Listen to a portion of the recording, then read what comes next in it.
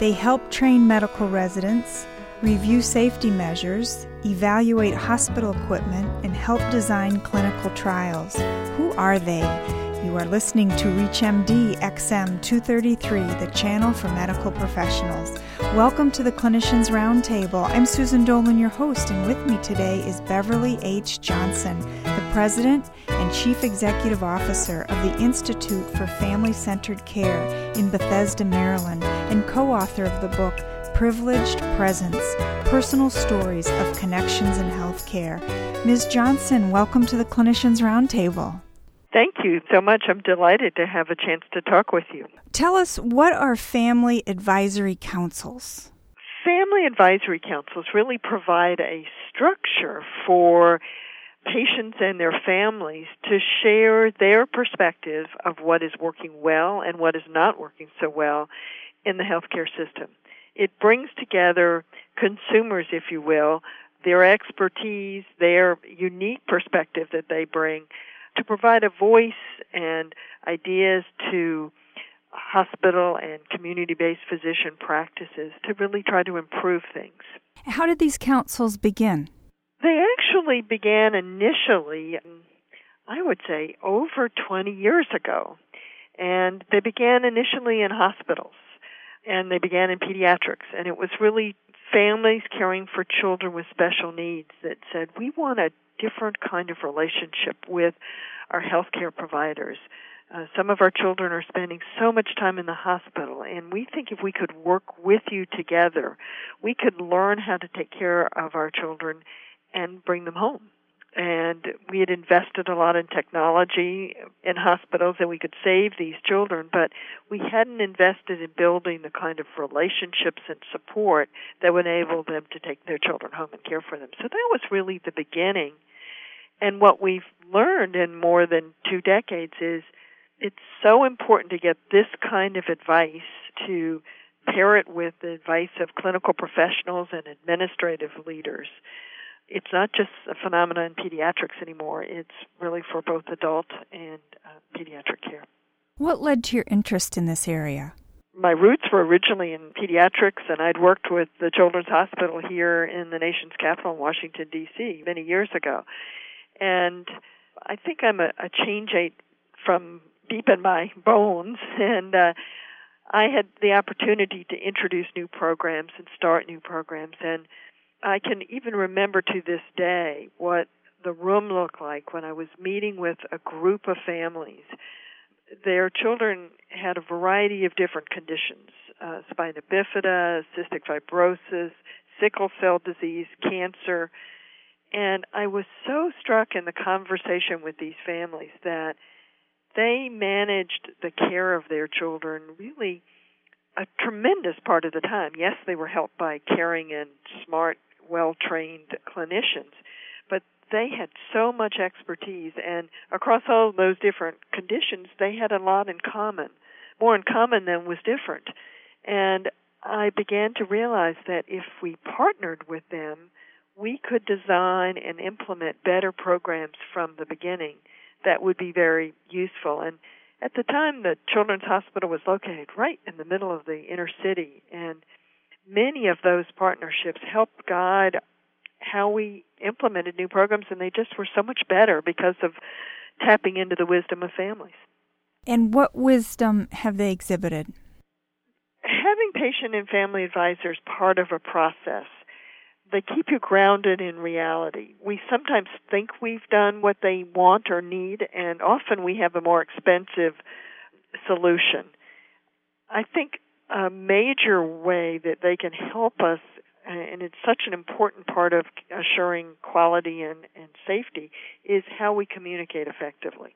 How do we share bad news with them? How do we share information that we think is useful, but they may not think is useful? So having a council where you can talk about the data you get from surveys or focus groups, those are good ways to find information about the people you're serving. But if you think about a focus group or survey, it's a one-way flow of information. And if you can have a dialogue with patient and family advisors about the experience of care and what was useful about the process and what was not, then you can really learn from it and design a better system. They gave us concrete things that people would come in and not introduce themselves. So it's hard to be a partner in your care if you don't know who's talking with you. They helped us see the importance of sitting down and listening to what their concerns were first, and even writing down their concerns gave the families confidence that they were part of the process and not just passive recipients of care. They helped us. I remember in the olden days we used to call people by number in the emergency department waiting area. And by having them tell people what that felt like, it dehumanized the experience and almost gave them permission not to participate. What percentage of hospitals have family advisory councils in place? I wish I could give you an exact number. It's really growing. The momentum is, I think in recent years, it's growing more than it did in the first 10 or 15 years. I would say that there are between 500 and 1,000 hospitals that have these types of councils in place, and we see a growing number of community-based physician practices also developing councils as an important way to assure quality and really redesign systems of primary care. I think that's one of the most important developments in the last 5 or 6 years. In addition to councils, many hospitals and community-based practices are putting patients and families on key committees, creating a variety of ways to hear the voice and capture the perspectives of patients and families. So they're serving on patient safety committees, on if you're building a new primary care clinic, it would be great, and many of them now put 3 or 4 patients and families on the design planning committee. Certainly hospitals are doing that now. They're involving them in teaching residents and medical students about communication. So they're sharing those faculty roles with professors of medicine and nursing even. If you're just joining us, you're listening to the Clinicians Roundtable on ReachMD XM 233, the channel for medical professionals. I'm Susan Dolan, your host, and joining me today is Beverly Johnson, the founder and chief executive officer of the Institute for Family-Centered Care, discussing family advisory councils. Ms. Johnson, what feedback are you receiving from hospitals that have family advisory councils? The feedback is incredibly positive. It is scary for people at first. I always feel sad for hospitals or even primary care practices that wait a long time to develop a council or to invite their patients and families to serve on some of their committees. I think they're initially afraid that they're going to lose control, that they're going to be asked to do things that are unreasonable. Everyone in healthcare today it's not an easy time. People are a bit discouraged and feeling like they're trying to do so much with not sufficient resources and a system that doesn't work well. So the idea that you would bring patients and families in and have them work side by side with you and try to make changes and improve the system of care, even let them see your quality data, that's kind of scary. But when you help people understand that patients and families, with all the experience we've had for more than 25 years in this work, they're not asking for unreasonable things. They are bringing an important perspective. They take some of the burden off of the administrator and the physicians, the nurse leaders' shoulders in trying to solve the problems in healthcare. They bring new ideas, a fresh perspective that is helpful. And our experience has been they're not asking for unreasonable things. They're actually asking for a lot of what professionals have said, but they say it in a way that has greater meaning because it's grounded in the experience of care. What feedback have you received from Family Advisory Council members about their experience? Again, the response is consistent and overwhelming.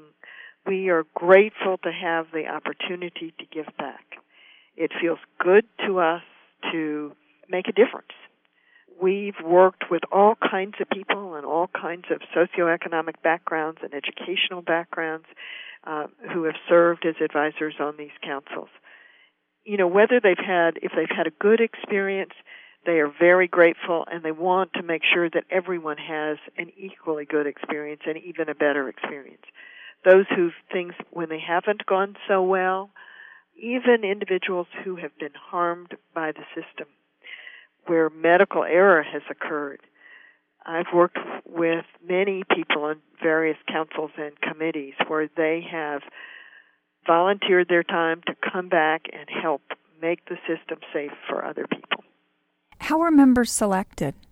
The selection of people, we think it's important to look for people to serve on these councils and committees who can share their stories so others can learn from them. So what I mean by that is that they can see a bigger picture. They can share their story, and yet they can see it in the context of lots of people who might be receiving health care. And they can share it in a way where they can share both the good things about the experience and those things that did not work well in a constructive manner. We suggest folks that, because this is really a collaborative process, this isn't advocacy, this is bringing lots of different perspectives together and trying to come up with the best solution. Patient and family advisors, like healthcare professionals and others in the healthcare system, have to be good listeners. They have to hear other people's perspective and try to put that together. The main caveat that we say really doesn't work very well on these councils, I guess there are two. One is that if the individual is really angry, this may not be the time in their life for them to serve in a group that's trying to put a collaborative process in place for improvement. So we recommend really listening to those people and learning what they have to say, but they're not going to be helpful in that kind of group process. I think, Susan, the other is if an individual has only a single agenda that they are interested in, if they're going to be part of a council, usually whether it's in a primary care practice or a hospital, the agenda is going to be broader. So, again, they might be great on a very defined task force, but the council needs to have a breadth of interest and not just dominated by one person's single agenda. Ms. Johnson, thank you so much for joining us today to discuss family advisory councils. It's been a pleasure. Thank you for your thoughtful questions. I'm Susan Dolan. You've been listening to the Clinicians Roundtable on ReachMD XM 233, the channel for medical professionals. For comments and questions, send your email to xm@reachmd.com. Thank you for listening.